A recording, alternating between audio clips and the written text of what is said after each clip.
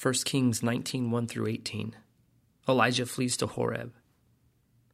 Now Ahab told Jezebel everything Elijah had done and how he had killed all the prophets with the sword. So Jezebel sent a messenger to Elijah to say, "May the gods deal with me, be it ever so severely, if by this time tomorrow I do not make your life like that of one of them." Elijah was afraid and ran for his life. When he came to Beersheba in Judah, he left his servant there. While he himself went a day's journey into the wilderness, he came to a broom bush, sat down under it, and prayed that he might die. "I have had enough, Lord," he said. "Take my life. I am no better than my ancestors." Then he lay down under the bush and fell asleep. All at once an angel touched him and said, "Get up and eat." He looked around, and there by his head was some bread baked over hot coals and a jar of water. He ate and drank and then lay down again.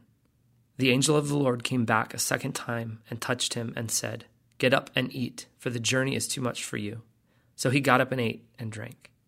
Strengthened by that food, he traveled 40 days and 40 nights until he reached Horeb, the mountain of God.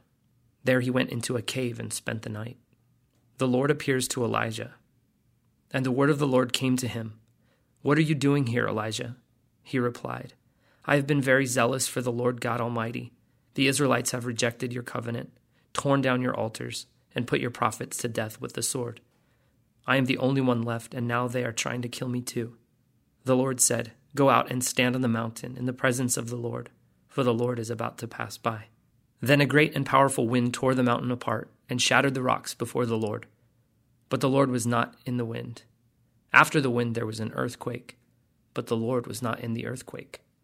After the earthquake came a fire, but the Lord was not in the fire. And after the fire came a gentle whisper.